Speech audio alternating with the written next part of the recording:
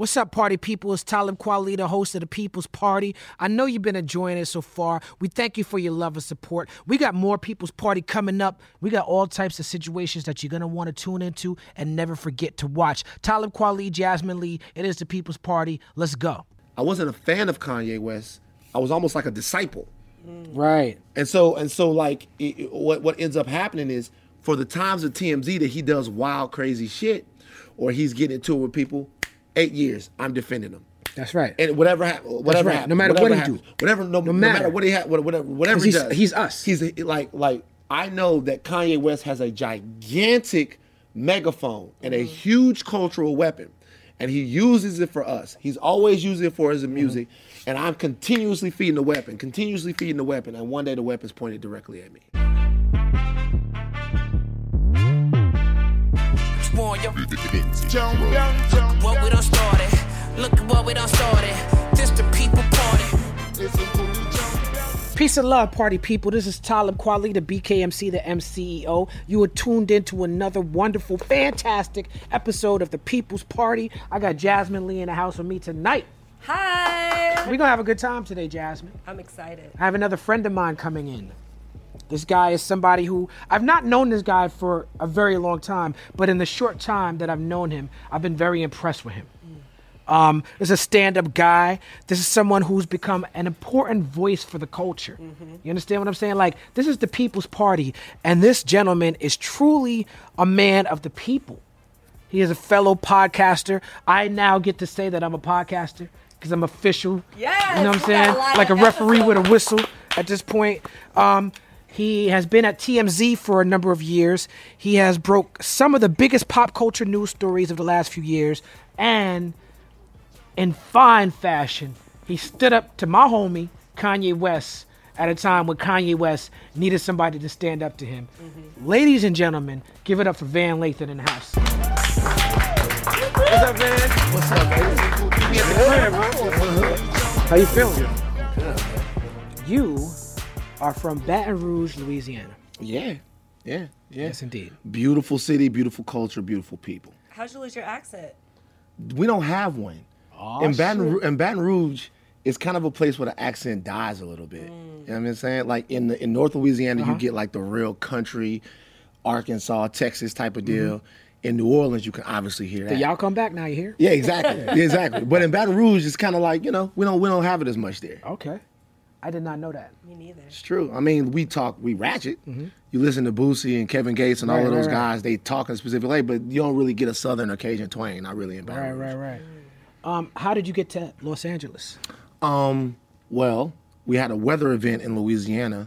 I don't know if you guys heard about it in around 2005. Yeah, and break around. It down. I don't know. What was it? I don't know. I can't remember the name of it, but it was quite significant. A weather event. A weather event.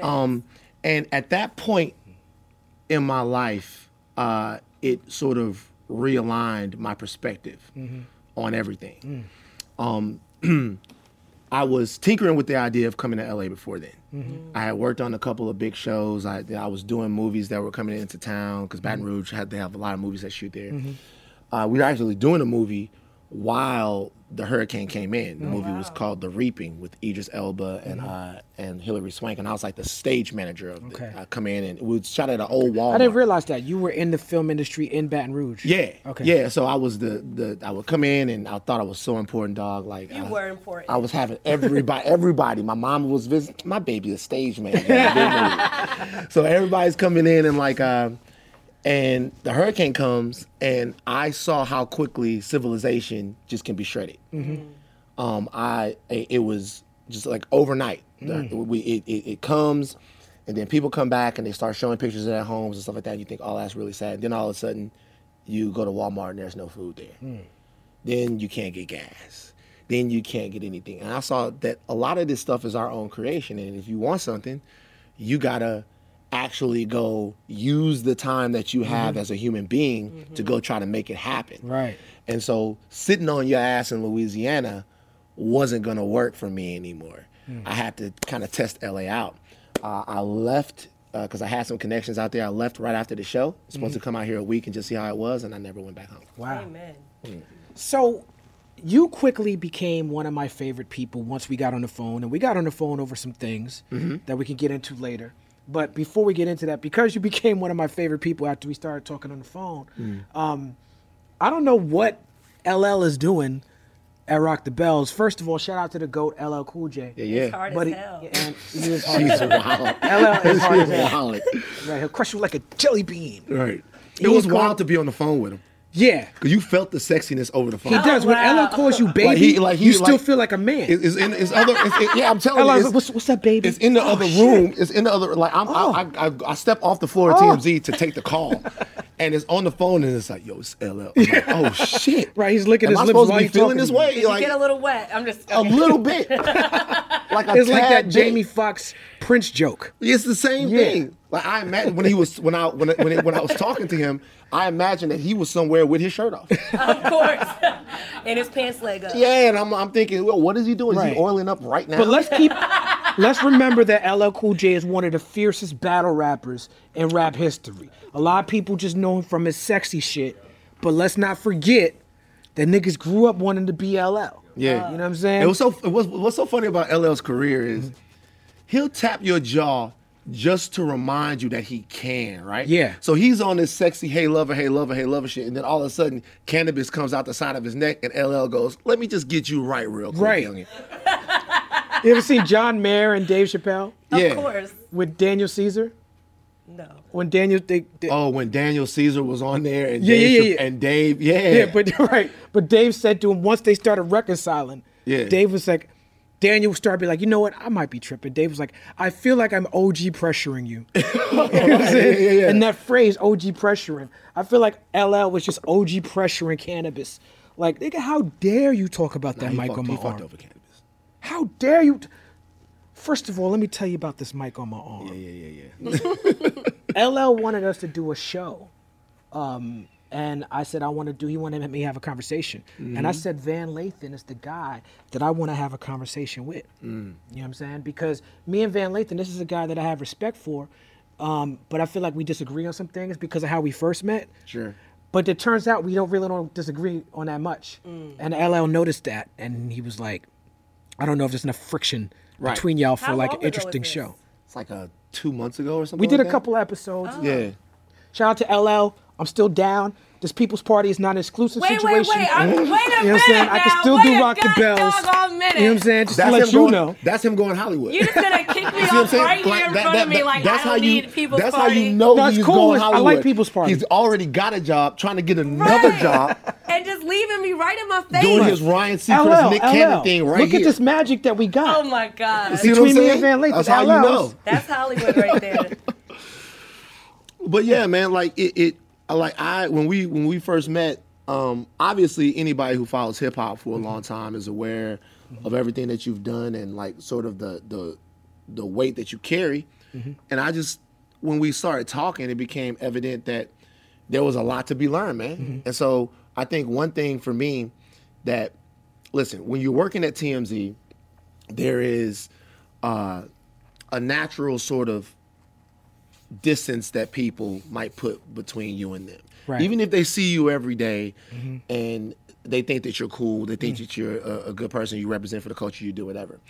I think the one thing that the Kanye interaction did was it signaled to people that I was somebody that they could trust. Right. That they could have a conversation with, that I wasn't trying to get anything out of them, that there was something inside of me that was genuine, that will react in the time that they thought that I should have reacted. So that helped me skip a lot of steps to being able to sit down and have conversations with people who I respect. Right.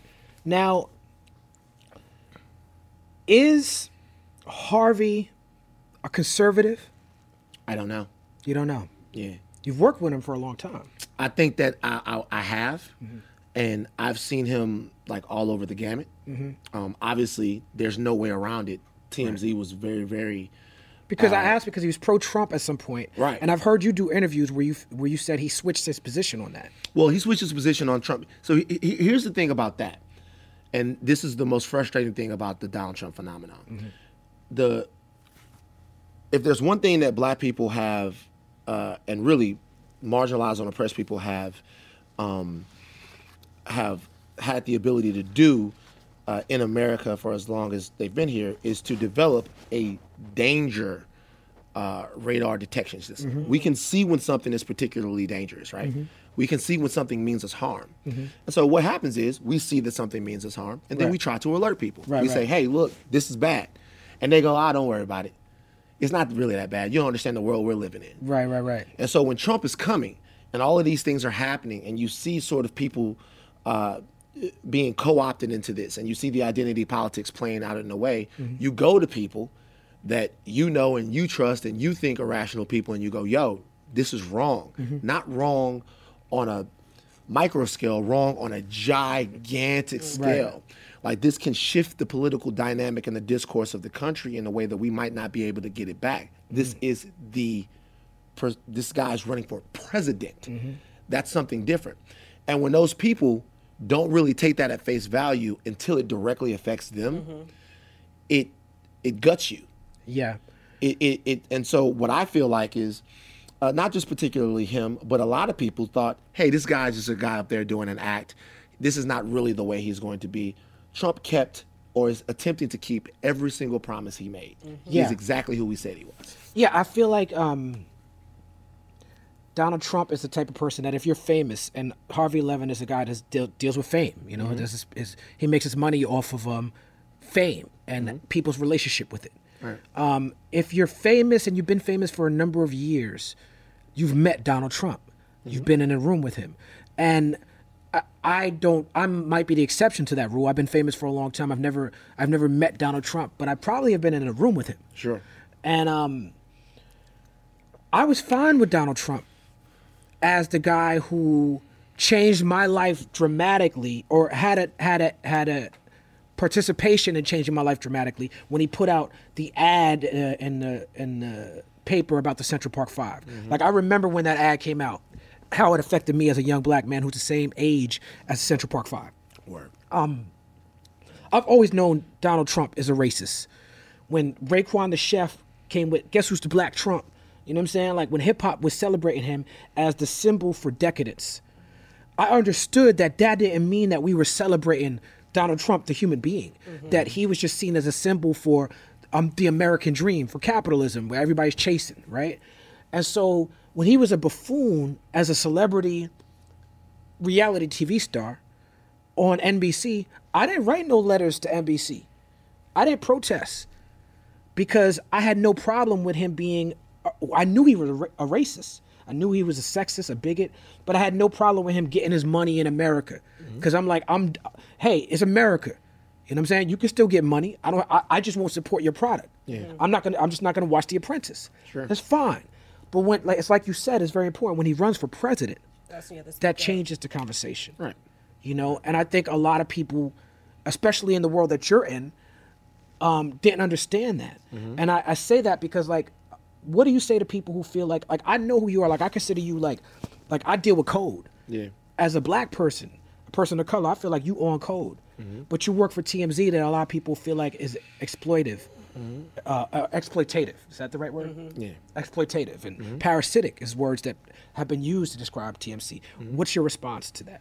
Well, I don't dip into my bag to defend any corporation, not even the one that I work for. And we all have to work for people. Right. Not all of us. Some of us are privileged enough to be artists for a living, but most people have to work. So, but what I would say is, at the same time that I don't defend any corporate entity, especially one that's made some high-profile mistakes,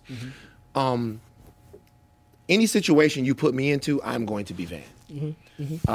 There were certain realities about TMZ that I came to understand as I got deeper into it.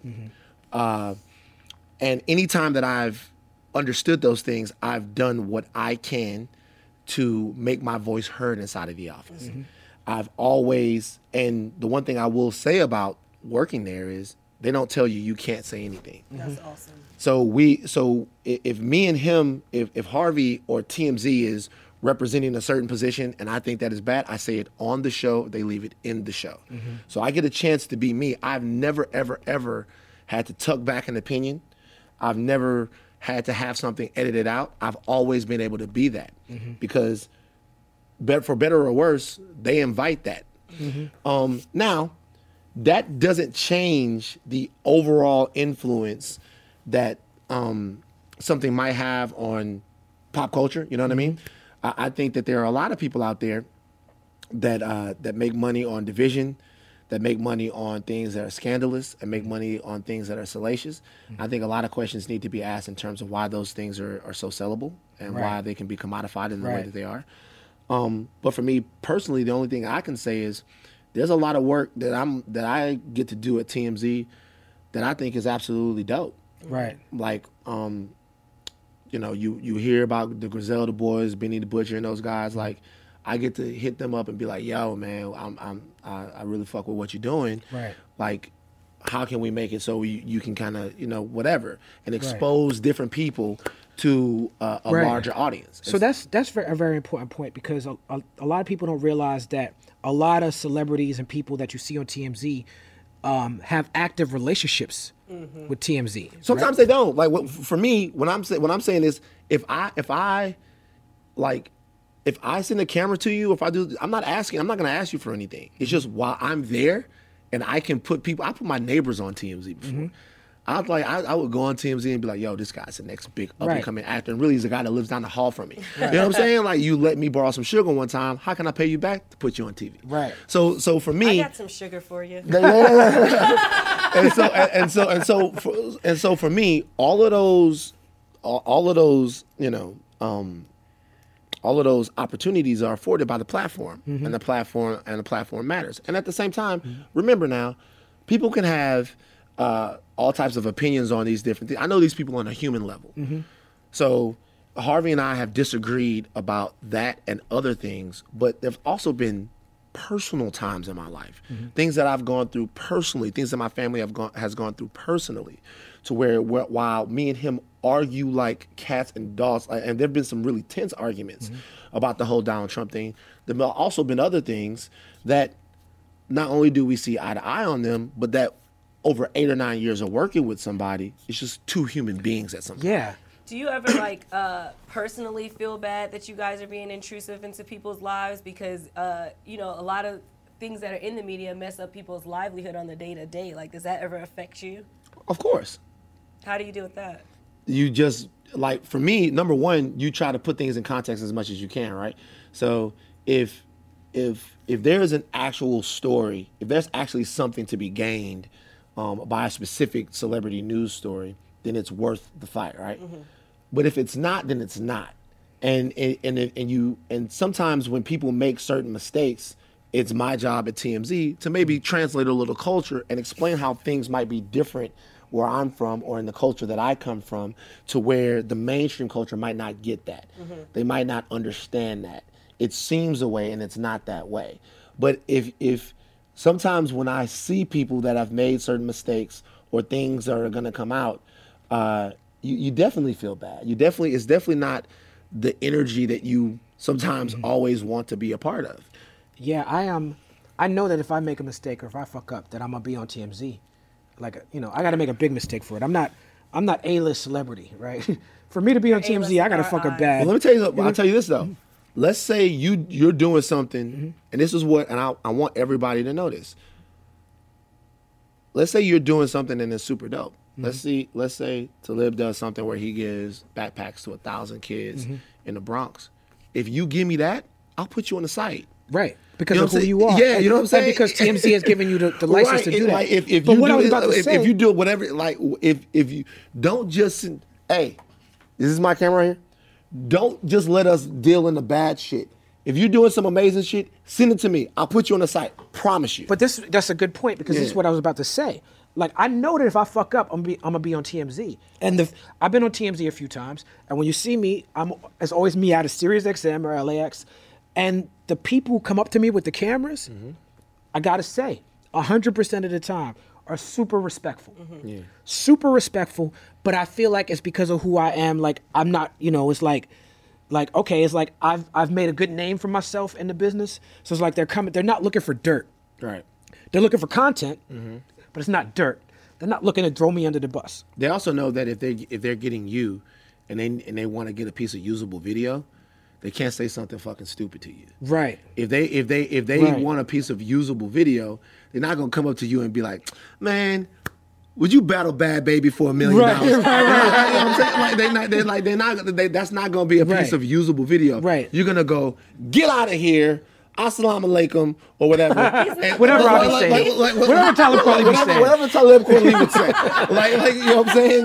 Like, it's not. That's they what I would they say. know they're not gonna get that from Right, you. right. So what they're gonna come with is something that leans into your personality, Yeah. and they feel like you can actually be pithy. Right. I'm not gonna lie. and Like engaging on.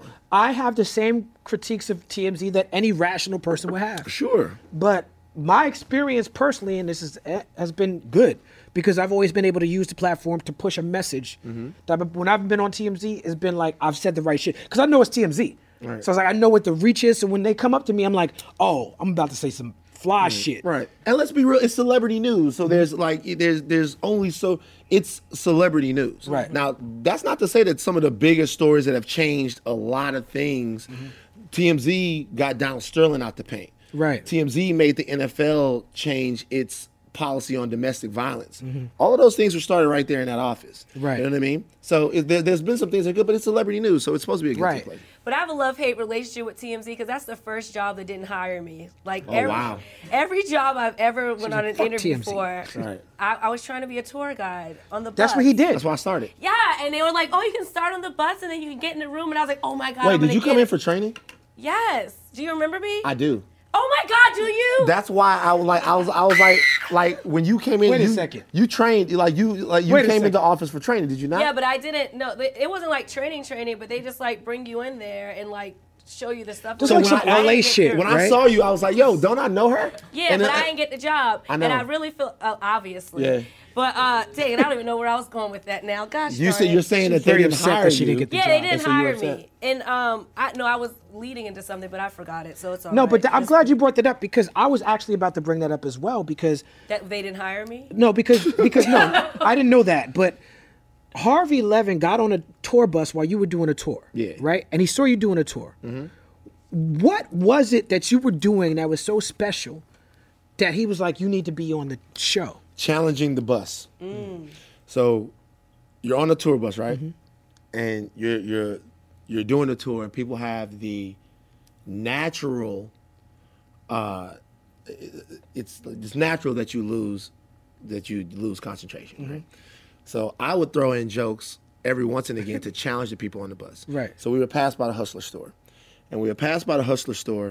and I would tell people, I would be like, "Listen, the Hustler store means a lot to me." Right. Shout out to Cincinnati, Ohio. Shout out to Cincinnati, Is Ohio. that where it started? Larry Flint. Larry Flint, I would say, the Hustler store means a lot to me. And they would be like, why does the Hustler store mean so much to you? I'd be like, because Larry Flint is an important figure in civil rights. And, He is. And they would be like, The people versus Larry Flint. right. And It's they a would real be like, situation. it would be like, why? I'd be like, well, because it's actually rumored that Larry Flint took a bullet because Hustler was one of the first magazines to include interracial photo spreads in the magazine. And I would look at the crowd of people from the Midwest, and I'd be like, so I feel like Larry Flint took a bullet for my ability to fuck white women. And you would say this on the bus. And I would say that on the bus.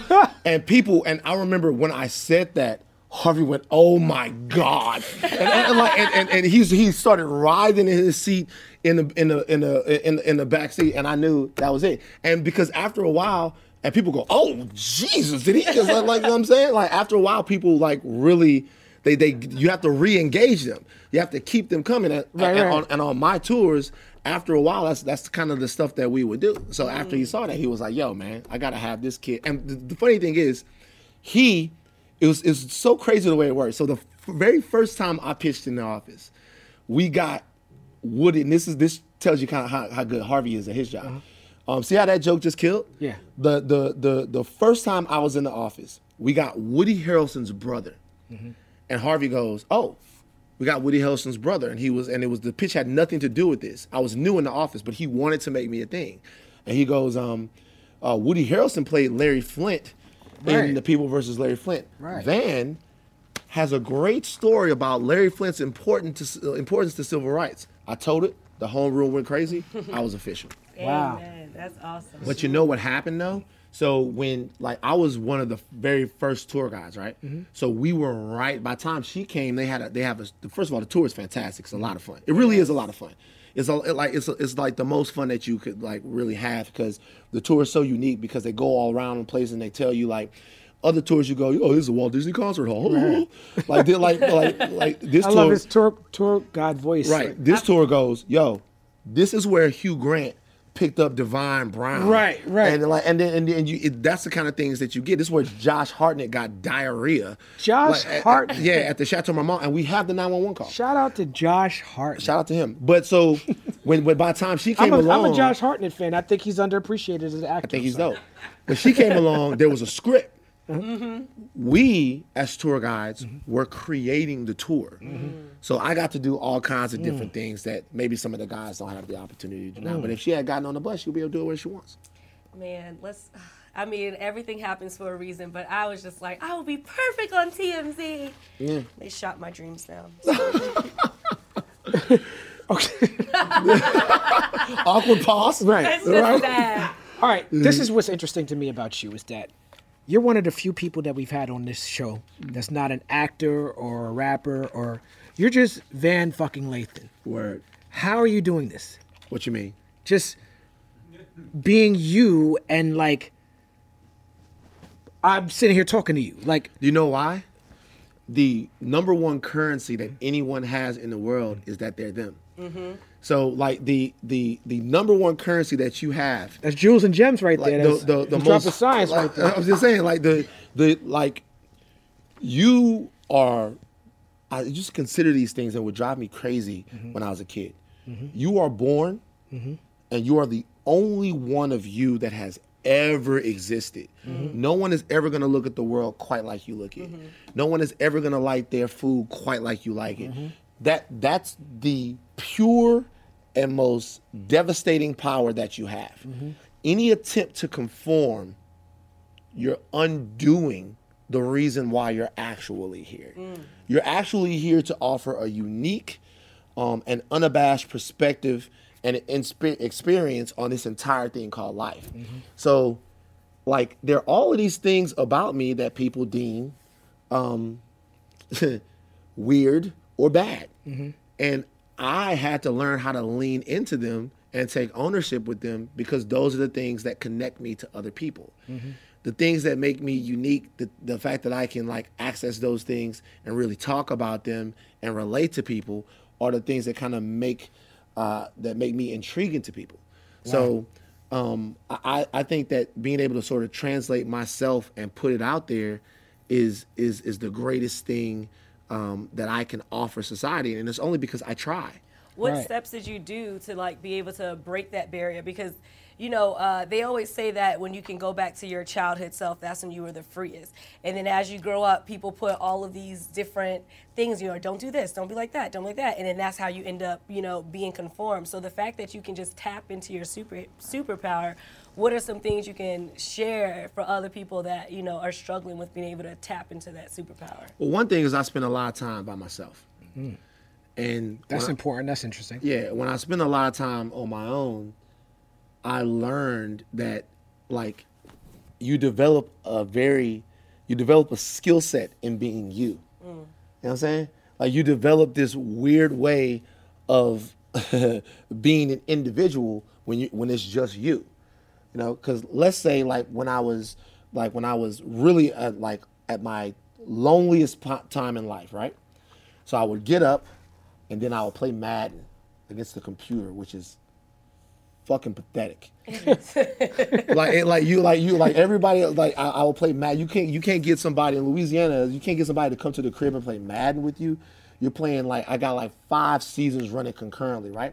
Play Madden 3 hours, watch porn 6. Oh damn. Then after that, go to churches. Church's chicken or church to church? He's no Lamar. How you gonna go from watching here. porn to going to church? That would really be a cycle. Church is chicken. Oh, okay. Right. That sounds like a nigga wake up call moment. A nigga wake up call moment. Like I feel bad about it. So you do all of these things, but then after a while, you're just sitting there and you're just inside of your brain. You're inside of your mind. Then you get around a bunch of people, and all of these things that you've learned about yourself, you want them to know them. You want them to know that you're unafraid to be you. Right. Like you're deep diving into all of these different things. Right. And so then after that becomes habitual, and it doesn't matter what room you're in, you're you. Now I saw your Instagram recently, and you seemed to be upset about the fast food rankings. Yes. And you just mentioned Church's Chicken. Yes. Very Just fondly. grossest No, I place didn't. in the I world. didn't mention. I said that's what I ate. I didn't say I liked That's it. what you ate. Now Yeah. you famously have lost a lot of weight. 130 pounds. 130 pounds he lost, and he documented his journey, wrote a book about it. Yes. Can you talk to us about that? The book is called Life Between Cheat Meals.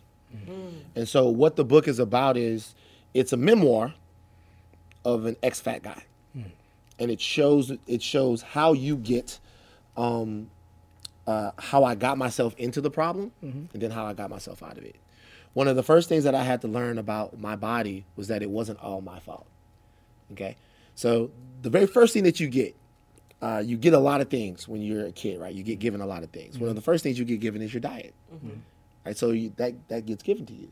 Your parents give you a diet, they tell you what to eat, but then the culture that you're in gives you a diet as well.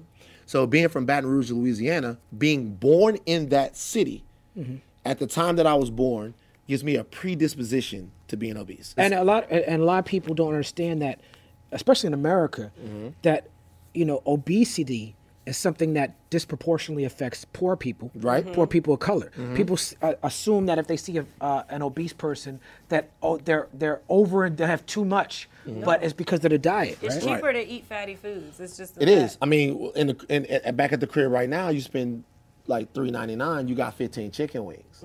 A couple people eating off that. You know what I'm saying? So you start unlearning things that you learn, like at an age where you can kind of figure out the world and you know what it is that you want to eat. But what's happened is, in all of that time that you're just doing what your culture kind of indoctrinated you to do, you're building up shame. Okay. And you're learning how to hate yourself. And you're learning how to section yourself away. A lot of this time that I talked about spending alone, I used to shower with the lights off. What? Wow. You know what I'm saying? This So, sounds like How depression. did you know where to wash? Huh? It's true. It's true. I almost killed myself. But so all of these things happen, and then one day, for whatever reason, you start working on them and you start unlearning. And so what the book is essentially about is, number one, how I got myself in the position, how I got myself out of it, and how you maintain having a full, functional, complete life between the cheat meals. Because when I go on a cheat meal binge, I go hard. Like, I do my thing. And sometimes I'll have the cheat meal, and then I'll automatically start thinking about the next cheat meal. Like, it's Sunday, I just polished off that 4th apple fritter. And I start love thinking, apple fritters. oh, they're so good, right? I can make some bomb apple fritters. Oh, you make the apple fritter? I'm a chef. Oh, word. And so, but I did not know that. You never You made didn't know I me was a chef? You never made me nothing. Because you always have a chef. We'll talk about that later. Hollywood. Go back. Hollywood has a chef, multiple jobs and a chef. That's 2 Hollywood stripes. But no, so what ends up happening is, like, there's a 4-letter word that stops people from achieving their body image goals. That word is life. Wow. You got a lot of things that are going on in your life. Your kids have a diet. Your spouse has a diet. Everyone has a diet, and it's not always on track with what it is that you're doing. So the book just helps you. It doesn't give you a diet plan. It gives you some tips, some things that I was able to do to navigate that 4-letter word so you can take control of your body. What was the moment that you realized that you had to change your lifestyle? Interesting. I was getting out of the car. I was just getting out of the car, and I went, woof. That was tough. And so I'm getting out of the car and my heart rate spikes, right? My heart rate goes up. I'm like, wow. So I go, I wonder how much I weigh. I just wonder how much I weigh. I was like, I don't know. So I go to Walmart and in Zachary, and I grab a scale. I remember I'm taking the scale to the bathroom because I didn't want to weigh myself in public. And the guy goes, you can't take that in the bathroom. You can steal that scale. Where were you going to put it? I don't want to wait. He just wanted to use No, the I'm scale. talking about the security guard. Oh, yeah. Like, he's like, I don't want to use the scale. Like, he goes, no, if you want to weigh yourself right here. I was like, all right, cool. So I'm weighing myself in front of this guy. I get on the scale, and the scale says I weigh 55 pounds. And I'm like, this scale is obviously broken. He goes, Well, sometimes they're not calibrated and stuff like that because you got to calibrate them when you get He's home. like Consumer Reports for Walmart. Right. But look, then he comes over, he goes, no, this is a 300-pound scale. So that means that the scale only goes up to 300 pounds. So anything that's over 0, you add it to the 300 pounds. So I was 355. 355. So I go, can't fucking be right. Right. That scale is wrong. I'm not that heavy. I go to GNC. GNC used to have these things in the front of the store where you put a quarter in them, you get on the scale, and it tells you how much you weigh, digital scale. And so I go there, and the guy in the front, I'm like, yo, man, is this scale accurate? He goes, yeah, dude. It's fucking accurate. I weighed myself this morning, 212. Right. Jacked. We got this protein in the back. That's how everyone who works at GNC talks. That's what I tell you. If you want to fucking get jacked too, I can show you the way, bro. Right. I'm telling you. So I get on that scale, and the Walmart scale was wrong. It was 10 pounds light. Wow. So it's 365. Jesus. And so at that point, I remember it almost bothers me now. That was the loneliest, hardest 10-minute drive back to my crib. I'm thinking to myself, and this is what happens to people. It's almost like when you walk into your house and it's a fucking mess and you don't want to clean it up because the job of cleaning it up feels so massive. And you're thinking, how did I let this get this fucking bad? And thinking that, how did I let this go so bad, is stopping you from making the progress to get your house clean. And so like I'm driving home, I'm like, fuck man, this is terrible, blah, blah, blah, blah, blah, blah, blah. And when I got back to the house, I remember I just started, my dad had a little Bowflex. And I started fucking with the Bowflex. Oh, I remember those. The Bowflex, I just started fucking with it. And then when I came out to LA, joined the gym, started playing basketball. First month, I lost 32 pounds. It's a beautiful story. Yeah, man. So now let's talk about how I first, heard of Van Lathan. I'm Kanye West, this is a friend of mine.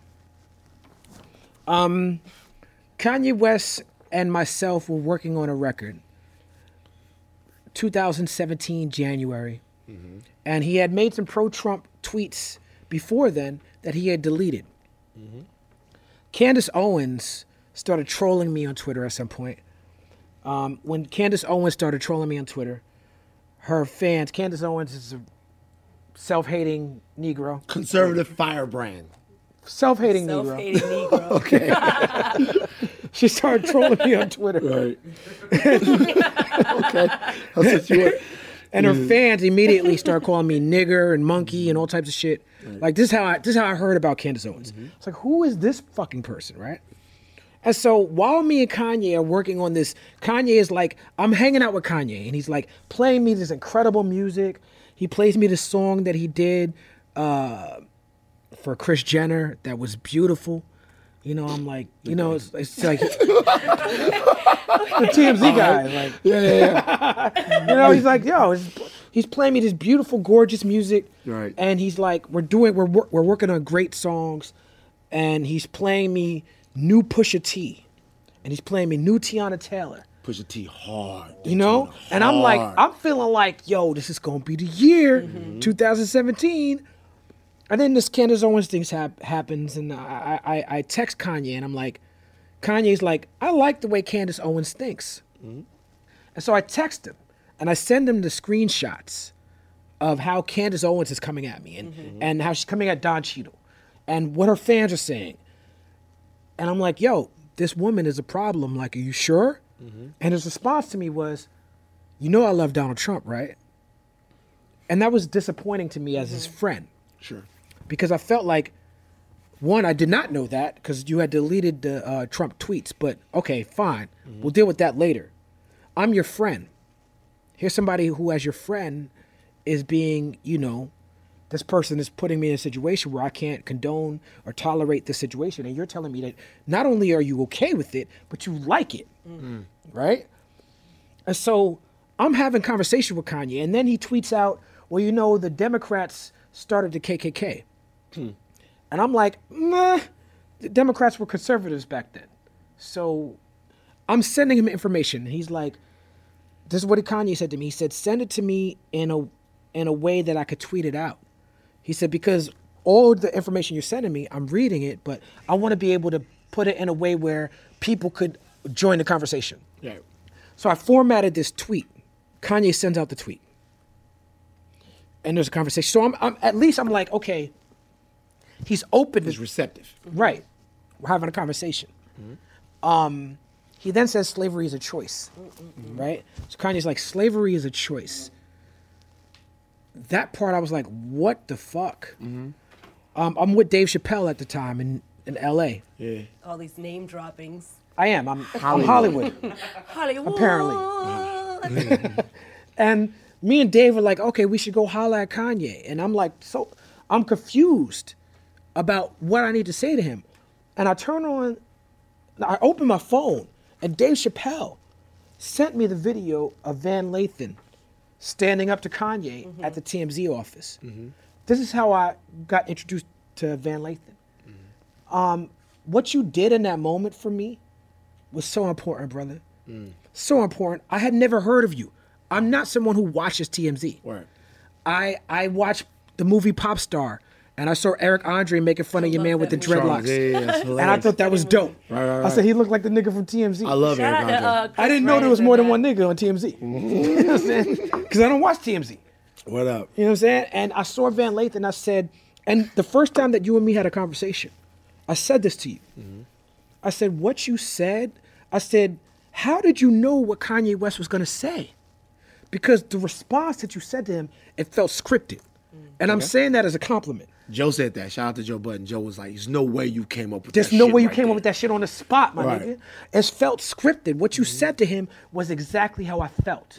And what I would have said had I had the chance to sit down for a month and write a think piece.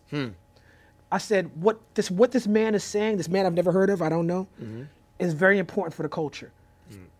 What were you thinking in that moment? So a couple things happened. So we do the TMZ show, the one where Harvey holds the cup, like the main TMZ show. We're doing it, and after the show, they go, "Yo, Kanye West is coming through," because I have been disenchanted with Kanye for a while. It was very hard for me, Right. Because And we're all fans of who Kanye is and what he does. not just a fan. I felt like Kanye West. How can I put this? So I listened to a bunch of hip hop. Listened to hip hop my entire life, right? All different types of hip hop. Native Tongue Family. Like I was listening to everything. The hardest of the hardcore shit to the poppiest of the pop shit. The artist that I looked at as most reflecting me was Kanye. Right. Because I feel the same way. Kanye comes along at a time where I'm just getting out of school, and he's talking about all of these fears. And they're not the typical rap fears. They're not the typical rap fears of the cops, of haters in your hood, or they're life fears that I'm feeling. They're like Kanye saying, your mom saying you don't want to be broke at 31. My mother was saying that, Van, what you gonna do? What's gonna be your thing, son? What are you doing? You're playing Madden against the computer all morning. You know what I'm saying? What are you gonna do? And he's He could be a stand-up. He does callbacks. Right. And he's talking about, I worked at Best Buy at the time. He's talking about working at the Gap. And I'm like, yo, this cat is the cat that I couldn't get a job at the Gap when I was a kid because I had dreads. Word. They wouldn't hire you. And then like Chris Riggins said, he tried to get a job at the Gap, and then the white girl had dreads and she got the job. She got the job. Those are not dreads. They whatever they are, the struggle dreads. And so they got ringlets. they got all and then on top of that, he's got all of y'all on the album. Right. So he's got you. He was representing the culture. Yeah, he's got all of y'all on the album. So really what happened there is a musical love affair was started. And then when you fast forward to a couple of years after that, before Late Registration comes out, Kanye West says, and this is deeply emotional for me, and I'm going to hold it together, but Kanye West says George Bush doesn't care about black people. He said black people, but he could have said George Bush doesn't care about those people. Because everybody in South Louisiana And you from Louisiana. felt that. That's right. Everybody that was down there, it was mad white people that had Confederate right. flag shit on their car, that felt abandoned by their government at that time and learned what socioeconomics were. And they were feeling that. And they felt like they had a champion at that point. So all of this time built up, I wasn't a fan of Kanye West. I was almost like a disciple. Right. And so like what ends up happening is for the times of TMZ that he does wild, crazy shit, or he's getting into it with people, 8 years, I'm defending him. That's right. And whatever happens, No matter what he do. No matter what he whatever he does. He's us. He's like I know that Kanye West has a gigantic megaphone and a huge cultural weapon. And he uses it for us. He's always using it for his music. And I'm continuously feeding the weapon. And one day the weapon's pointed directly at me. And so, and it was also embarrassing because what people don't understand is they like when we fight. They like when we're disappointed. They like when we have to eat crow. So when I'm saying, when I'm standing there going, yo, this guy's the biggest deal, and this is with Donald Trump, they're like, we told you. And so now I'm dealing with that too. So I'm deeply disappointed. So when I hear Kanye is coming to the office, it's not like I want to get something off of my chest. I'm sad that this is not a bigger deal for me because I'm finally gonna get a chance to meet this guy. I'm sad. I'm like, fuck, man. And he ruined it for you. Right. Yeah. So I'm sitting down and I'm watching the interview. I'm watching the interview that my man Charlemagne did with Kanye. I'm watching it. And Kanye walks in, says hello to everybody, all of this stuff. Cameras come on. He's in his zone. He's doing a stream of consciousness rant. If you notice, if you watch the clip, Kanye's doing this whole thing. I don't say a word. He says that slavery was a choice thing. I don't say anything. He asked if you think that I'm speaking for you. Yeah, I've watched the clip several times. He asked. Yep. And so when he asked, I'm like, fuck this. Nah, my brother. It don't feel like that at all. And that's not how it feels. It feels like you're not thinking. It feels like somebody's thinking for you. It feels like you've been co-opted. All of those things, the reason why they felt scripted is because they're coming directly out of my soul. They're coming strictly from my heart. Yo, I gotta be honest with you. I love you. My brother, you're a genius. You're hurting me. You're putting a target on our backs. Yeah, we're still. I get that. I get it, fam. You're in Calabasas. The shit don't extend out there. You're learning a whole bunch of new information. You're learning a whole bunch of new things. You feel like you and Candace has some new things to teach you. That's fine too. Don't shit on us though. We still out here. Like we still going through this. Remember us? Like, right. You know what I'm saying? It's me, bro. Right. And so that's where it was. And the reason why I felt like that is because it was genuine. And when I started talking, there was one moment where I was like, oh shit, this motherfucker's listening to me. Yeah. And then after that, and he apologized to you.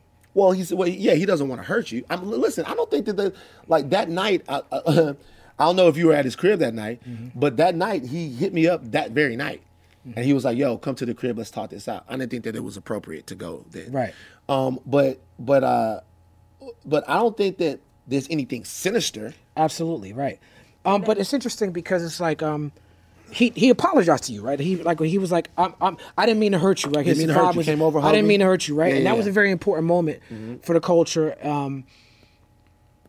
What I got out of that moment, and that made me feel like I was your brother. That personalized it for me. Because I'm someone who Kanye West on College Dropout, on Last Call, thanks me for bringing him on tour. Yeah. And when I took Kanye West on tour. And that's important for real hip-hop fans because we knew he had made beats, but we didn't know that he had those levels of social consciousness. Right. So when he's out there with you and when he's with most, those cosigns mattered to us. That's right. And the tour that I took him on was Common's tour. It was Electric Circus tour. Yeah. I was opening for Common. Right. And I brought Kanye West on the tour. And a large part of my fan base didn't respect Kanye. Didn't want to hear his voice because he was flossing. He was rolling with me, but he had on a Louis Vuitton backpack and a Rockefeller chain. And at that point, the culture was trying to separate. Rawkus is over here, Rockefeller's over here. You got Jay-Z and DMX and the Locks over here. You got Mos Def and Company Flow over here. People were trying to separate it. Kanye West was very important in bringing those two worlds together. You know, and I'm the Gap like Banana Republic and Old Navy. That's right. And speaking to Kanye, after the Trump situation, he said something to me once. He said, I remember I used to go on your stage, Kweli, And the people used to boo me and tell me I was wrong and make me feel bad about myself. And they said, that's how the whole world feels to me right now. Like a Talib Kweli show. You know what I'm saying? Yeah. You know, I digress. That's a sidebar. But what's important to me in that moment is that when I used to tour with Kanye West, he used to do wild shit. Like he would sleep in and not make bus call, or like come with show ideas during my set. That I'd be like, yeah, like, no, we're not doing that. It's my show. Like, Right. little did I know that he would eclipse me, you know? But what he used to always do is apologize. Not enough people know how to apologize properly. Right. Know how to be like, you know what? I could have did that better. And Kanye was always good at that. Right. He was always good at messing up really bad and then be like, you know what? I rethought that. And I'm talking about before his deal with Rockefeller, like when he's just on the road with me and Common. And be like, my bad. And Kanye, I wasn't doing Kanye a favor. Like when he thanks me for last call, thank you for, I didn't do him a favor. I have friends who rap. I didn't put them on my stage. I didn't take them on tour. I didn't give them the opportunities that I gave Kanye West. He earned those opportunities. It wasn't a favor. He made me look good. I brought him on the road because he upped my game. He made my show better. I was proud to introduce Kanye West. You understand what I'm saying? So it's just interesting to me that in that moment when he apologized to you, or when he was like, I didn't mean to make you feel bad, what I saw watching that 3,000 miles away on the television, I said, there's the real Kanye West. That's the real guy. The guy who stopped whatever he was talking about to relate to you on a human level, that's the real Kanye. And if we could get back to that guy, that's going to be interesting. Yeah. I mean, listen, there was never any animus. There was only disappointment. And the disappointment was that that he didn't see what was happening. But I also understand that, look, bro, like when you're, and I believe that there's room for thought all over the spectrum in Black America. I don't have any problem with the Black conservatives. I think that they're wrong. And I think that their ideas are bad. But as long as they don't do what you said was being done to you, which is attack prominent Black figures to try to discredit them, that's what I have a problem with. Right. The only thing I have a problem with Candace or with anyone else is not their thought process. They think the way they think and they have the views that they have. That's fine. Let's talk it out. But if you're coming at Angela Rod, Talib Kweli, if you're coming to all of these people and you're trying to take a chunk out of their ass, well, that's not the way we should be dealing with each other, period. Right. And so that's the issue I have with that. With what Ye was going through, it to me, it seemed like more than politics. It seemed like a guy who was trying to make sense of his world and chose the wrong people to do that to do that with. Yeah. I disagree with him about the Donald Trump thing, and I always will. But at the same time, like, I don't have to agree with him about politics. I was just, when you called Kanye out, pretty much you were doing. I didn't call him out. Well, I called when him you in. when you called him in, Bars. you checked Yeah. it. You did for a lot of people what he did for you when he said, Bush doesn't like Black people. So do you now like feel that responsibility, like, oh, I can't let my culture down? Like, I don't like. Do you carry that burden at all? Or? Nah, I think for me, Nah. no. The only burden I feel now that things are a little different for me is to not get into a situation where I am being used as an attack dog against other Black people. That's right. The only imperative I feel right now is to never be weaponized in a pissing contest between other people. What happens is, like, Black men do war, Black women do war, Black people do war, and there's some corporation at the top of it that gets to pick up the pieces. Seen that game for a long time, don't want to be a part of it. If there are things for us to discuss, we get on the proper platforms, we tap in with each other, and we discuss them. If we getting some jokes off on each other, that's one thing. But like, even with the Hove and the NFL thing, don't agree with it. At the same time, got to pay that man the proper respect. Don't agree with any of the way that it was done, right? Got to pay that man the proper respect and have to activate the cultural trust and patience that I have in him that he'll get that right. Got to be honest with each other, but at the same time, have to show each other reverence that we need to move things along. So for me, when I saw that, and I realized that Ye might have not been completely well, just to be honest with you, psychologically when he was in there, and that sort of my moment came because two black men were fighting. I don't want to be in a boxing ring with a brother. I don't want to be in a boxing ring with a sister. I don't want to be at odds with somebody like that. If we have to have intense dialogue and intense conversation, that's one thing. But I don't want to be sold all over the place as the people send me shit all the time. Van, get at this person. Van, get at this person. Ain't none of that. I feel like the true strength of the culture is what we do for each other is the way that we're able to use our different skill sets to mend and help heal one another and be stronger together. I know that seems like a bunch of kumbaya bullshit, but the reality is that black people created a culture on the fly that healed them from some of the deepest wounds that anyone can be inflicted with. And we can use that same culture to now propel us to the next step. And that's what I feel like we have the power to do. It's not about calling motherfuckers out. So in the spirit of what you just said, you and I was a fan of yours when I saw you talk to Kanye on TMZ, but you and I met because of a young man named Maj Toure, who has an organization or something that he started called Black Guns Matter. Yeah. And you and I have had several conversations about this guy. I feel differently now than I did the last time we spoke. Oh, interesting. Because since the last time we spoke, he has apologized to me publicly on Karen Hunter's show. He's running for office in Philadelphia or something like that. Sure. I feel like his apology came because he's running for office. Okay. But whatever, I'll take it. Right. Right? And so this is a guy who had this organization, Black Guns Matter, and he came at me on Twitter, and a lot of people get upset at my engagement on Twitter. They feel like I talk to people too much and I tweet too much, and it triggers a lot of people because I feel like you work for TMZ, you understand, people feel like they have control over famous voices. Sure. I feel like people see my platform and feel like if I had that platform, I would use it differently. Yeah. So they come to me and they be like, Kweli, you should do X, Y, Z. And then people like to focus on what they wouldn't do, but they never focus on what they couldn't do. That's exactly right.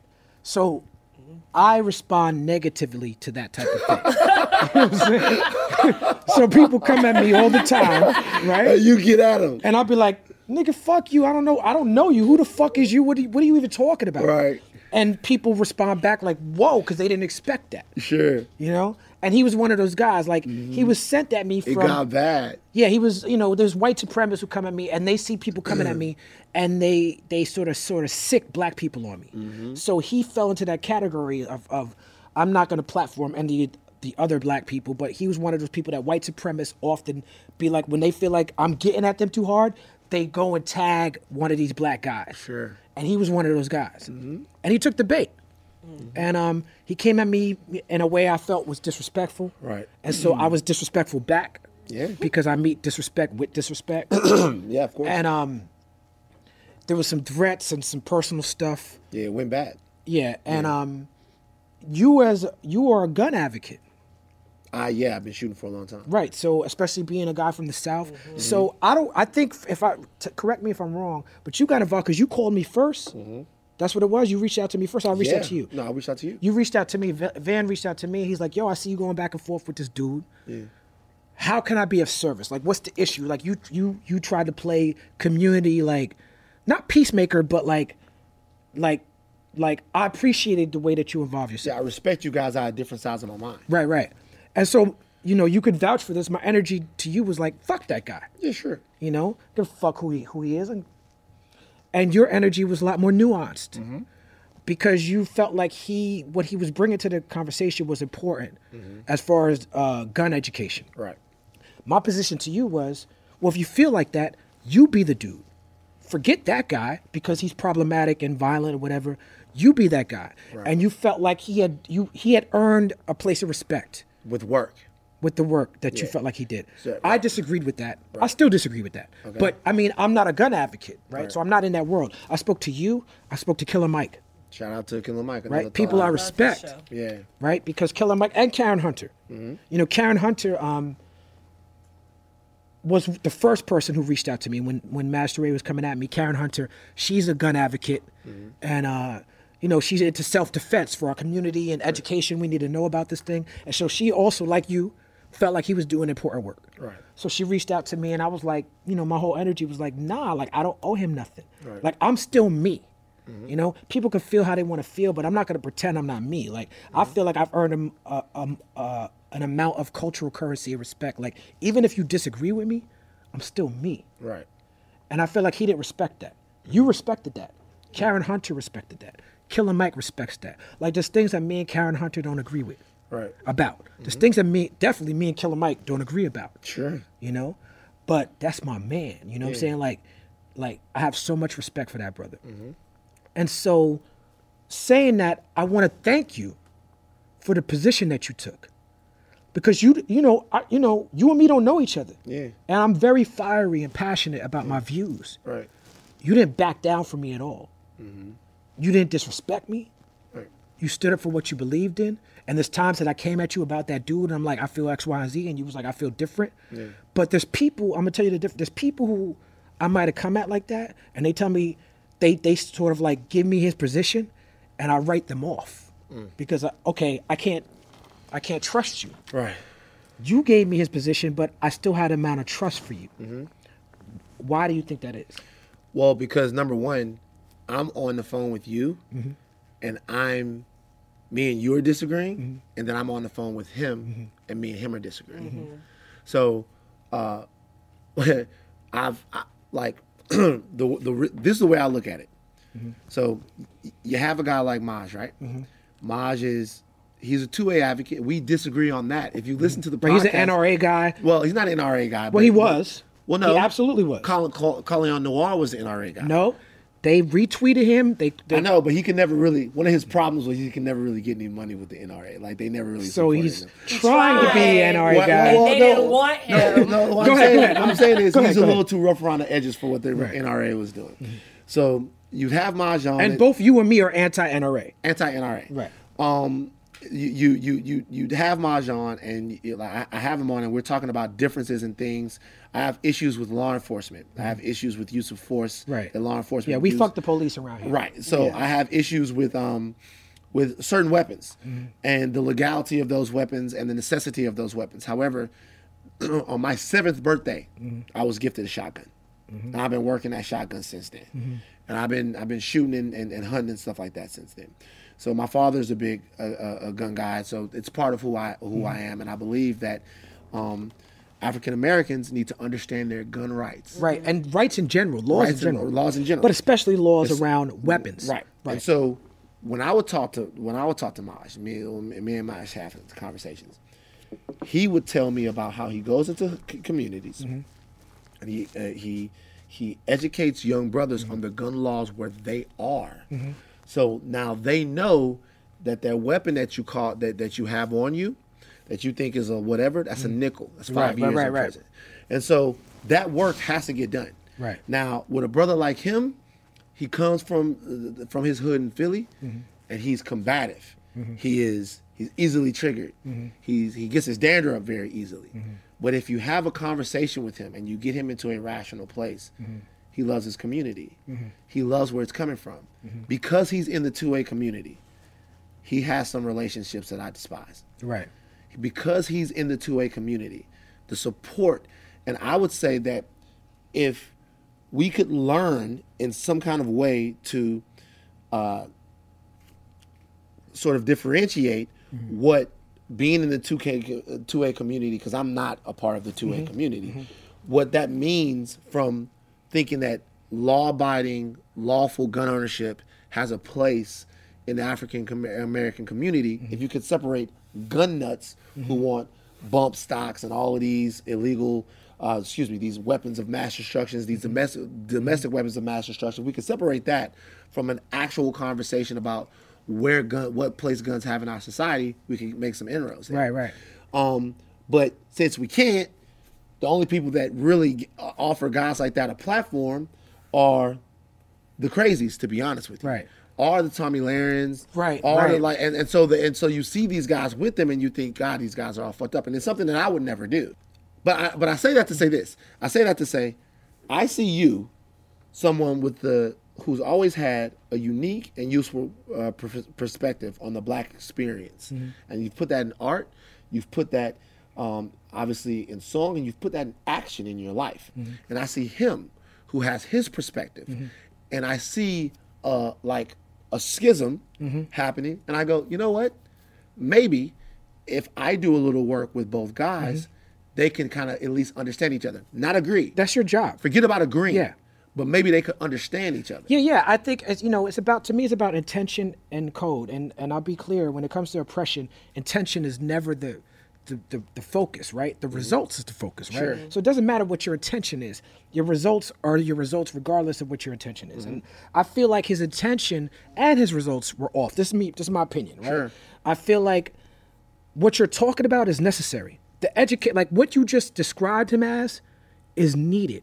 I'm not a gun. I'm very privileged. Yeah. I grew up in New York City, raised by educators. I am, both my grandfathers fought in the Korean War, but I didn't grow up in a house with guns. Right. You grew up in a house with guns. Several guns. Yeah, Killer Mike grew up in a house with guns. His dad was a cop. Right. These are people that I respect. And just on a down south thing. Yeah. The whole gun culture is just different, right? Yeah. And it's just an American thing. Like, it's a way to gun. That's what America is. That's what, couple of things. With Master Ray, he tried to frame it like I was anti-gun. Or that I am anti-gun for me. Sure. He tried to frame it like I was anti-gun for him, or for you, or for her, or for anybody else. And I didn't like that because I felt like that was very disingenuous and very dishonest. And to be honest with you, the whole disagreement went to a place that ended up it turned not constructive at a point. At a point, he'll tell you this. I was talking to him. I'm like, yo, you gotta show this man some respect. Like you guys, you gotta find a way. And it got wild. It's like you gotta find a way to respect this guy. I mean, me and him have had arguments. Like I remember he was with Donald Trump Jr. Well, I was about to get into that. Right. Not just Donald Trump Jr., but to keep it a buck. He accepted donations for people named Adolf Hitler in the donations of 88, which is Nazi code for Hail Hitler. Right. H is the 8th letter of alphabet. Right. And I don't think he's wise enough, just my opinion, to understand why that's a problem. No. I don't think he's wise enough to understand why you can't accept donations from people who say they're Nazis and then post it on your Instagram. That's the only reason I knew this, because he proudly posted. You cannot take pictures with Donald Trump. He also likes to troll people. And Sheriff Clark and Tommy Lauren. Well, this is what I told him about that. So he posted a picture with Donald Trump. Donald Trump Jr. Donald Trump Jr. I comment on it. The comment's negative. He hits me up like, Van, you only getting at me when that shit that you don't agree with. Right. When I do all this other stuff, I don't see you commenting. But see, I don't believe that, and you spoke in it, I don't believe that he's actually doing that. This is my personal opinion. He's actually doing what? I feel like the work that you just spoke on is important, but I don't think that I don't think his intention is to inform the community. It is. I think, well, again, I'm speaking opinion here. Yeah. And I'm very clear on when I'm speaking opinion, when I'm speaking fact. I look at the evidence that I've established based on how he came at me and this and that. I feel like this guy is more about his own pocket. I feel like every time he goes out there and does that work, he's selling T-shirts. This is a guy that used to sell T-shirts and CDs on the subway in Philly, and I don't knock that hustle. I respect that hustle, but I recognize that hustle. I recognize when I'm being hustled. Right. And I feel like this is a person that understands that people think that guns are sexy, and people are like. I'll be honest with you, because we sitting here in front of us. Like, as much as I respect you, there were things, and you and me have talked about this. I was disappointed in some of the things that you said to me. I was disappointed in some of the things that Killer Mike said to me. Right. I was disappointed in the fact that Karen Hunter, like, I found out that he apologized to me because he went on Karen Hunter's show after I made myself clear to Karen Hunter, right? And somebody commented on it and hit me on Twitter. I hit Karen Hunter in the DMs. I said, you had this nigga on your show? And she said, Kweli, calm down. He apologized to you on the show. And then I went and listened to it. I'm like, oh, okay. So she's still doing her due diligence. Right. But I did get frustrated because I felt like y'all not recognizing that for him it's a grift, it's a come up. So again, I state that to say that that's my opinion. No, that's fine. Right. So it could be, but it's not my job to decipher whether it is or not. So this is the way I look at it. if one black man or woman or child understands their gun laws and is less likely to do an unnecessary bid in the police because this guy exists, that's worth it to me. Right. If 2 do, Right. if 3 do, if 4 do, to me, Even if they're only doing it to fatten their own pockets? well, I mean, like the question would then be what? Like I'm assuming that you're like a Jay-Z fan, right? Yes. He's going to make untold money Yes. from the deal with the NFL. Yes. So the Which we que- were about to get into before I got into this. Right. So then the question becomes, what do you put the onus on? So for Okay, here's the- for Maj, he's not getting rich, and I'm not here to defend him because I think all of those relationships are despicable.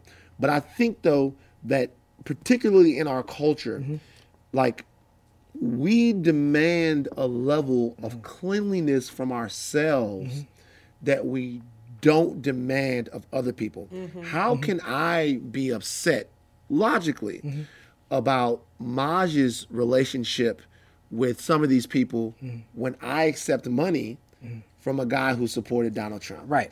So for me, what I have to do is look at the situation that he's in and ask myself, is he doing work on behalf and for the black community?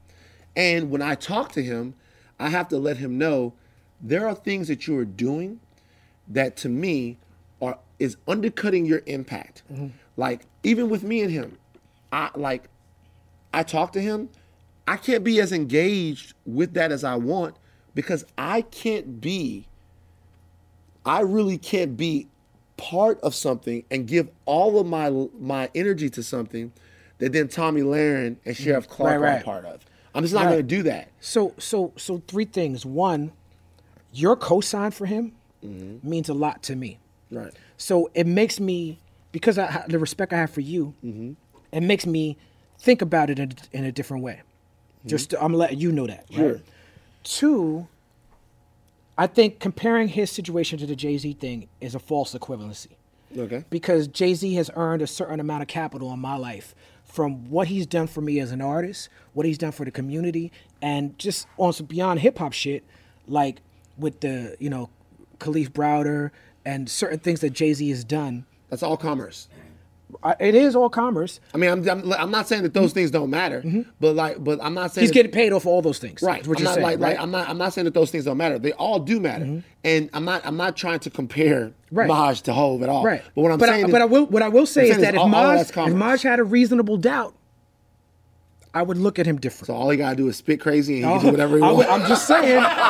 I'm just Like what nigga, if he, you did not make what if, Thriller. What if he You didn't- rapped about Tommy Lahren? Would that be Listen, dope? if Maj Toure had the capital of Jay-Z, right. which he does not have, let's be fucking clear. Of course not, my Be G. fucking clear. Right. If Maj Toure had the cultural capital in my life, it's like imagine if Chuck D came at me foul, right? If Chuck D came at me foul, that would never happen. Right? That's If he family. did, Right. I might just have to take that. Okay. So I don't have to take it from Maj. And there's 3 things. The third point is there's a bias there, right? There's a bias on my behalf. You came at me personally. You came at my family personally. Yeah. Right? I feel like man to man to you that you would feel different if he came at you personally. Well, here's the deal. So it did happen. So me and him are on the phone and we're yelling at each other. So Privately. Privately. I'm talking about if he came at you personally. mean, I want no, to hear the story, but No. So me and him are on the phone and we're yelling. Here's the thing with me, if I'm being all the way. This is gonna be real. It can go as far as you want it to go with me. It really can. Like there's a certain level of disrespect that I am not going to abide by. as a man, right? Right. So it like I'm never gonna shy away from that. I don't ever get. I'm never in a situation where I feel uncomfortable with what could happen, and I'm just not. And so I think that with me and him, we're talking. At a certain point, I'm letting you know that if you speak to me in a certain tone, it's gonna be whatever. Right. And I think that's how he is. And so after a while, we dial it down a notch. I think the thing that bothered me about what was happening is if you and Maj disagree and whatever, I feel like personally, it doesn't always have to go there with us. Like people right now that are drawing battle lines in this situation with Hov and Cap, I have a clear allegiance to Cap and Nessa. I do. Right. It's clear. Right. That I have an allegiance to Cap and Nessa. It's clear that I think the way this went down was foul. But I don't have to cut this man's head off. Right. This man is doing things the way I think we, once again. I think that's a good position. I agree with you. I think we, once again, as black people, we sometimes divorce each other of our humanity by holding each other to standards that really don't exist. Now, we would always want everything to be completely the way we would do it. And as soon as someone moves like in a way we wouldn't do it, we say this person must be completely 100% wrong. Right. You can be 10% wrong. You can be 20% wrong. You can be 30% wrong. You can be all the way wrong on one thing and then all the way right on another.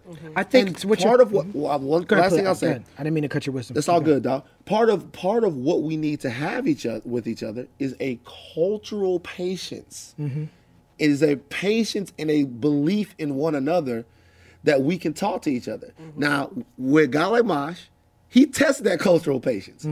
And for you, he came so foul at you that you were completely within your rights to deal with it the way that you did. What I was trying to do between the two of you guys, I really don't disagree with you on anything. I mean, we have a difference of opinion on the gun thing, but I don't really disagree with you. I disagree with him on tons of shit. But for the sector and the category that he's useful in, he's very useful. Yeah, I still disagree with that. Absolutely, I disagree with that. But I will. This is what I will concede to. This is what I will concede to. Okay, what up? I come from movement activist work before the internet.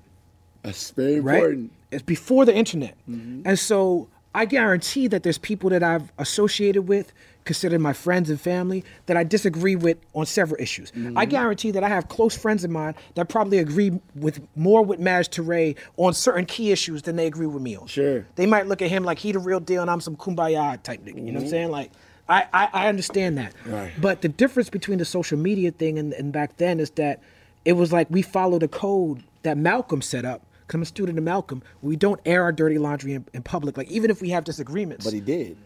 What you mean? He did. We're talking about how he came at other civil rights leaders? No, well, not just that, but when Malcolm is, I have two sides of my soul. One is Malcolm, one is James Baldwin.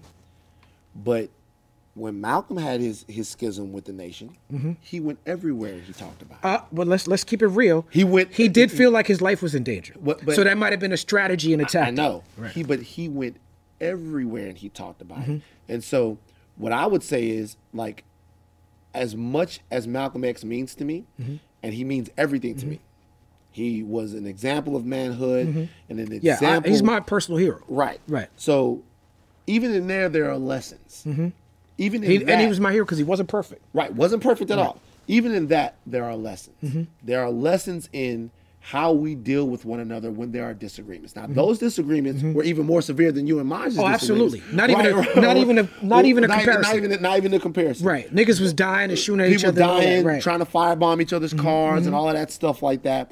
And it's a completely different thing. But what I am saying is, like, as a culture, we're really good at agreeing with each other. We need to learn how to disagree with each other a little bit better. I agree with that. It's a happy medium that needs to be found, because I'm all for it, and I say that I don't publicly talk. I try not to publicly talk bad about black people, black experiences, and things of that nature. But I'm in this group, and we did get into a little discrepancy, because it's like, okay, it's one thing to not publicly talk about your black people, but it's also like we can't just keep saying, okay, this is okay, this is okay. Right. Because at some point, if we don't start calling people out, things are not going to change. And everything we do is not right either. Right. But also what you said earlier with the, this is an extremist culture, because it's like someone has to be either all the way right or all the way wrong, and people don't think about, it's like, okay, what parts can I take from this instead of just writing somebody off altogether. Well, that brings me back to what I was saying about this when I was talking about the difference between how I was raised and how the social media happens, right? Because I feel like if me and Master Ray had the same conversation privately, we had the same conversation on code, like, and again, I feel like he came at me. Sure. But again, I also responded. I didn't have to respond. I could have ignored him. But I don't feel like the onus is on me, but that's another story. Right. Like, I feel like the social media aspect of it, where you're coming at people publicly, and then you need to defend yourself publicly. I feel like the thing that with me and Master Ray is like, we probably, if what you're saying is true, if I'm to agree with you, if I'm to believe that this man is not a grifter, not a hustler, and really does care about black people. He might have had some issues with me. He might have came at me foul, but at the end of the day, he still cares about because that's really what's important, right? Does he care about the people or not? Yeah. I have friends who I know care about the people, but are not on code of certain things that that's the issue. If I'm to agree with that, could this have been a different conversation? Where does the social media aspect of where you're being egged on by other people, and I'll concede to that, like he's egged on by people, I'm egged on by people. I happen to feel like the people I'm egged on are correct. So does he. The social media provides the ego. Right. It's a cafeteria syndrome. Like, So, oh, I'm sorry, sister, go ahead. when you're in high school, somebody does something to you in the cafeteria, you have to do something back. Because it's exactly that ooh comes That's right. and you can't go to class. And also, you're a rapper. You're competitive. Oh yeah. Like you've been a celebrity for a very long time. You know how people perceive these things. And to be honest with you, if somebody comes at you and you don't feel like you have to take the high road, then you don't. And sometimes if someone comes at you in a certain kind of way, you just don't want to take it. My thing in that was not telling you that you should take the high road, or not telling him, like I told him a bunch of times that he should back off. My thing was that this is just not constructive. This is a waste of time. Yeah. And if you guys disagree, it would be more constructive and better for people for us to all have a forum and for everyone to show why they disagree. Yeah, and I'm with that, and I appreciate. This is why I have him here, because I appreciate that. Like, I'm going to trust you. You And Mike is there too. I'm gonna trust Mike. I'm Yeah. gonna trust Mike too. Right. Like, y'all, I'm gonna trust y'all, but I'm also not gonna pretend that I'm not me. Like, I'm like my brother. We need you. Yeah. Like, listen, and bro. I'll say this right now. Sometimes I feel like I gotta name my next album Kweli Was Right. This motherfucker here, man. Like this, like Man, no. Because I be you and me were talking on the phone, and I be like, yo, man, didn't I tell you? Yeah. Like, This motherfucker here. Kweli was right. But that's real though, bro. No, but speaking of Kweli Was Right, you named your podcast Red Pill. Yeah. You know what I'm saying? Like, it's reference to Morpheus. And, the red pill is the pill you want to take. Yeah. Because you want to see beyond the veneer and you want to see under the surface. Some people want to take.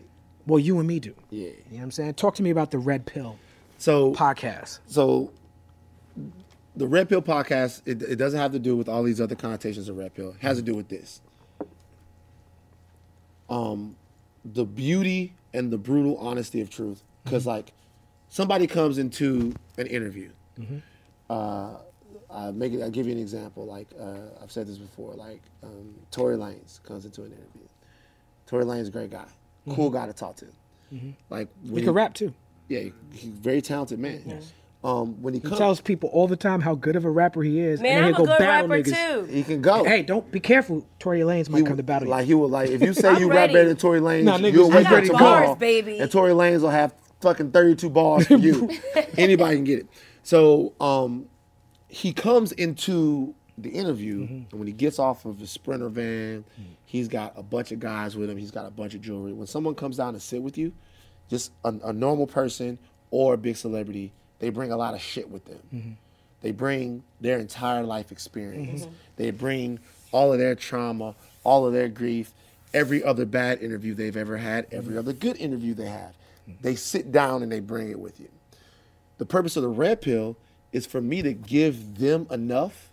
The Red Pill is what I'm giving to them so that I can get the real person out of them. So that I can get to a point in the interview where people are like, yo, I fucking love this dude, or I relate to this guy. Because if I'm sitting down, that's why when the first thing I do especially when a hip hop star sits down in front of me, is I comment on their jewelry, because they always have crazy jewelry on. I have no jewelry. I mean, yeah, right.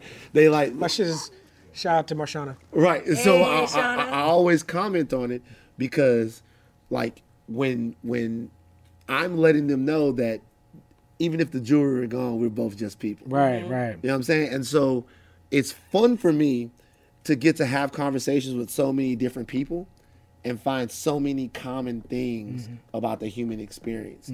Find out what people's hopes are, what their dreams are, what some of the things that have set them back, some of the things that made them who they are. The fact that so many of these people still have so much that they want to accomplish, and they're a little afraid. You know what I mean? They still have trepidation. They still want to. The Moneybagg Yo wants to act. Not sure if he can do it. I like Moneybagg Yo. I like him He's a too. good You know artist, what I'm saying? Like not sure what's gonna happen. You know, where they came from and all of this stuff. And then also to kind of challenge people on things that they've said before when they come in, and just hope to get the truth out of them. And, and that's been something that over the course of the last, I guess, like year and a half we've been doing the podcast, it's helped me get to know myself a little bit more. How essential is Red Pill, considering that you have TMZ? Like, TMZ is a huge platform. How essential is it to your being? It's, well, in TMZ I get to speak in 5-second bursts. Okay, Justin Bieber crashes on his skateboard. Van, what do you think? That shit was crazy. You know what I'm saying? Right. Meanwhile, on Red Pill, I get to have long form conversations with people who are relevant for all different types of reasons. I get to talk to people about things that they said, what they meant. I get to talk to people about sort of controversy surrounding them. And sometimes I just get to get on there and bullshit with people. I need to do Red Pill. Of course. He just invited himself, so I've invited him before to come do the podcast. Yeah, we've talked about that. Yeah, of course. You know how much shit I want to know from you? Hey, man. There's so much. I'd be a great shit. guest on There's Red Pill. so much shit. Like, you would be. There's stories. People want to hear from me. they do. That's why they watch People's Party. There was I'll never forget this. And my homies back in Baton Rouge, they're gonna remember this. We had a hotel room party where, like, you know, like how this goes in the South, like you just get a room, you spend money. You could have done this at your apartment, but you didn't want to for some reason. You just on that Mad Dog 2020. And so we had a hotel room party, and that was when that joint with you and High Tech was really popping. The Blast. Yeah. Right. And that's the only song we played the whole night. It's a good record. And Shout out to Jared Meyer in the back, who was instrumental in making sure that record was on the album, because the Reflection Eternal album was done. And Jared Meyer and Corey Smith, who was my manager at the time, they was like, y'all don't have a hit record. right. Right. They was like, we need something we can send to the album's dope. You guys are incredible. This is fucking crazy. Now we need something we can send to the radio. Right. And they were like, we need a record because no one knows how to pronounce your name. Talib Shaqui. Right. Yeah. So why not, and shout out to 88 Keys, who brought random women to the studio who didn't know how to pronounce my name. That's sounded who's sexy, at the right? beginning of that record. Yeah. Right. They're like, Talib Shaqui, how do I say it? That was at Electric Lady Studios. So we in the room with a bunch of girls, me and the homies, and they wanted us. I can't remember even the name of the song. Maybe it was "I Want a Hot Girl" or something like that. They wanted us to put that shit on, and my boy Ian was like, "Nah, none of that shit tonight, man. Tonight we on this Talib Kweli." And they was like, "Huh?" By the time we had ran that bitch about 10 times though, it was keep on dancing. You gotta keep on dancing. Yeah. And then everybody got pregnant. Oh, God. A room full Any of. Plan B pills? Nah, I came up with We that don't have no 500. plan B. Yeah, it was time, you know. Back then you had That's to an come up with old that $500. Redhead Kingpin song. I don't know that Your song. face screwed up. Redhead Kingpin. Shout out You're to Red. showing Shout out to age. Redhead King. My grandmother, Javodi Green, who I named my label out after, was in that video. Wow. She was in So a what your Redhead grandma Kingpin thought? video? She played like an old grandmother in the video. Oh, Oh, shit. okay, I thought okay. you was I about thought to say you she was was about She wasn't busting it open. nigga. Oh my God. She played like an old One of grandmother them at the young, I was bar. about to say, oh my Lord. My grandmother was an actress. She was she was in the Redhead Kingpin I was video. Jesus Oh, Christ. man. My grandma was a thought. It's okay. I'm thoroughly enjoying this, by the way. I'm going to read you something that you said.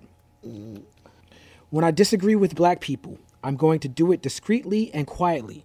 When I disagree with white people, it's going to be aggressive and loud because they have to hear it as the class that has been oppressing. Is that still your thought process and stance? Yes.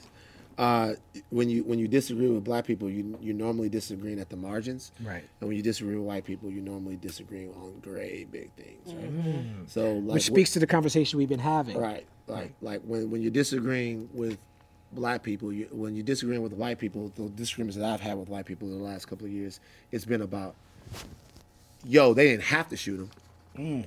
Those are the disagreements that you're having. Or the same old things, like even the stupid, silly N-word debate. The N-word debate is not so much a debate about a specific word or a term. It's a debate about a cultural standard and whether or not you have to respect the cultural standard. And that debate has to be aggressive. It has to be, you have to stick your chest out. Say it with your chest. Yeah, you gotta say it with your chest when you Say it with your chest. Say it with your chest. Exactly. Chest. When you're having that talk, because you have to be intractable. And so, especially when you have to project your voice, when you don't have the numbers, when you don't have all of these things, and you have to set an example that you will not be pushed around, and you will be very sort of strident in what it is that you're trying to get across. And with black people, we just don't need to be yelling at each other. Right. You know, we like with me and you, like even with the people with the people that come at me on Twitter, if they black, they come at me and then I DM them. This is a good trick for your trolls. You DM them like, yo, Van, man, that shit was lame, bro. You a clown, man. All that blah, blah, blah. DM them and be like, try this one time. DM them and be like, my bad, brother. You know, I'm just doing this every single day, trying to get better, trying to represent the culture correctly, trying to make sure that I'm on code with what y'all trying to do, man. I appreciate you holding me accountable, and I hope for in the future that I don't let you down again. Watch what that next message is. That message is, damn, bruh. I was just getting at you because you my fucking favorite on TMZ, man. It really means so much to me that you got back at me, blah, blah, blah, blah, blah. Right. These people want to be heard. See, the difference between you and me with that is that when black people come at me on Twitter like that, they're like, Kweli, you a sellout, you corny. And if I would DM him, it's really white people pretending to be black people. Oh, shit. You know what I'm saying? I didn't even know that was a thing until you started calling it out. I got the digital blackface. I would say 7 out of the 10 black people who come at me wrong on Twitter, maybe 3 of them are real. Right. The other 7 are white people. Right. But what I'm saying, no, but I know I get your point that. Your point is accurate. Yeah, I get that. What I'm saying is, I do that. The only reason it's like that for me is because of how I engage. You've been a target for a long time. But you're right. But we have to stay on code with each other. And right. And the thing is about what you said was very important earlier about we it's easy to agree, but we do not know how to disagree with each other. Right. And there's a reason why we don't know how to disagree with each other. We haven't been taught. We haven't been taught, and it's a lot more lucrative for us to disagree with one another. Right. For everybody. Yeah. For everyone. It's not just for the white people. It becomes lucrative for us. When we start get individual checks. Oh no, without a doubt.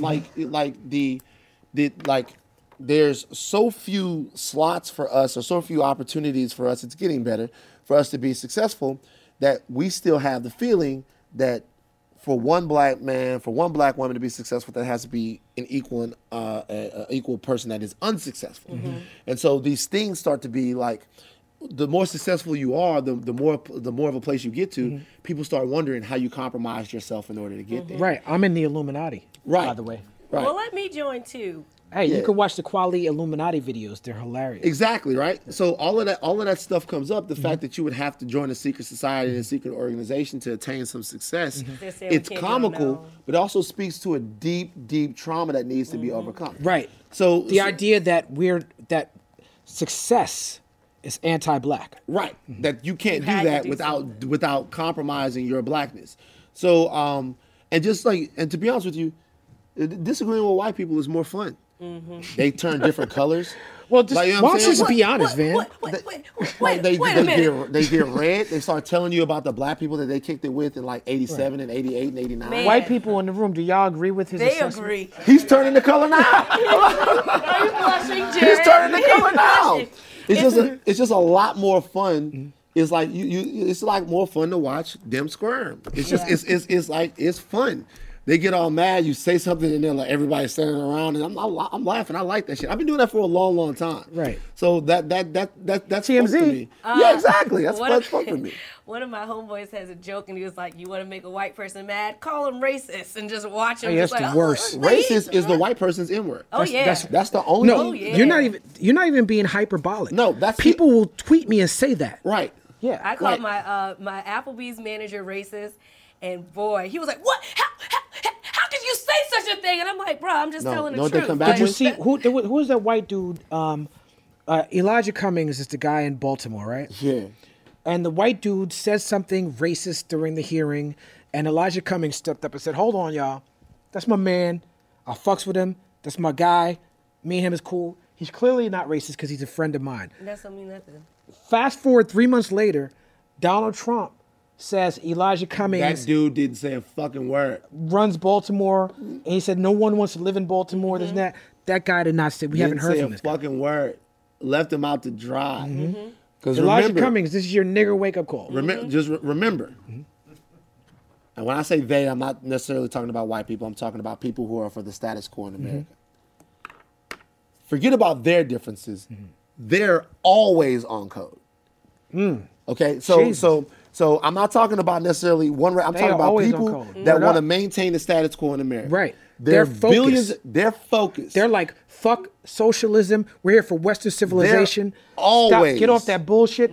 Focus on making these white babies and stopping this white genocide. and when it's time to put their differences aside, They will. to keep you where you Right. need to be. They're like, we're evangelical Christians. Donald Trump is clearly not one, Clearly not one. but we got his back. But Yeah. we got his back because our code is maintaining what we have. They will always be on code. The people that are going to let petty, silly little things get them off code have traditionally been us, but we're getting better. We are getting better. We're It's getting changing. better. Traditionally, And we're- because of our history. traditionally Systemic- because of our history, because that We was gotta the play. Climb out the hole first, But we're and then but we're reteach. getting better, and we are going to forget about we need to. We are going to, and we are We're actively working as a on it. people figuring this out. And it's not just us. We got a lot of great allies out here now. Right. More great allies than we've ever had. Intersectionality is important. Intersectionality. You know, we got a lot of people that are devoted to figuring out and creating a better America. But we just gotta stay on code with each other. One more thing. Okay. You're known for TMZ. Yes. You're known for going at Kanye or bringing Kanye in. What's next for Van Lathan? Like, you have Red Pill, but, what's next for you? Well, contracts being what they are. We'll see, bro. I have a vision for myself, and it's not about a specific job or a specific place that I'm at. It's more about a person that I want to be. And so as long as I keep attacking that, I think I'm going to be okay. The People's Party. Van Lathan, y'all. Yeah. Hey! It's tomorrow now.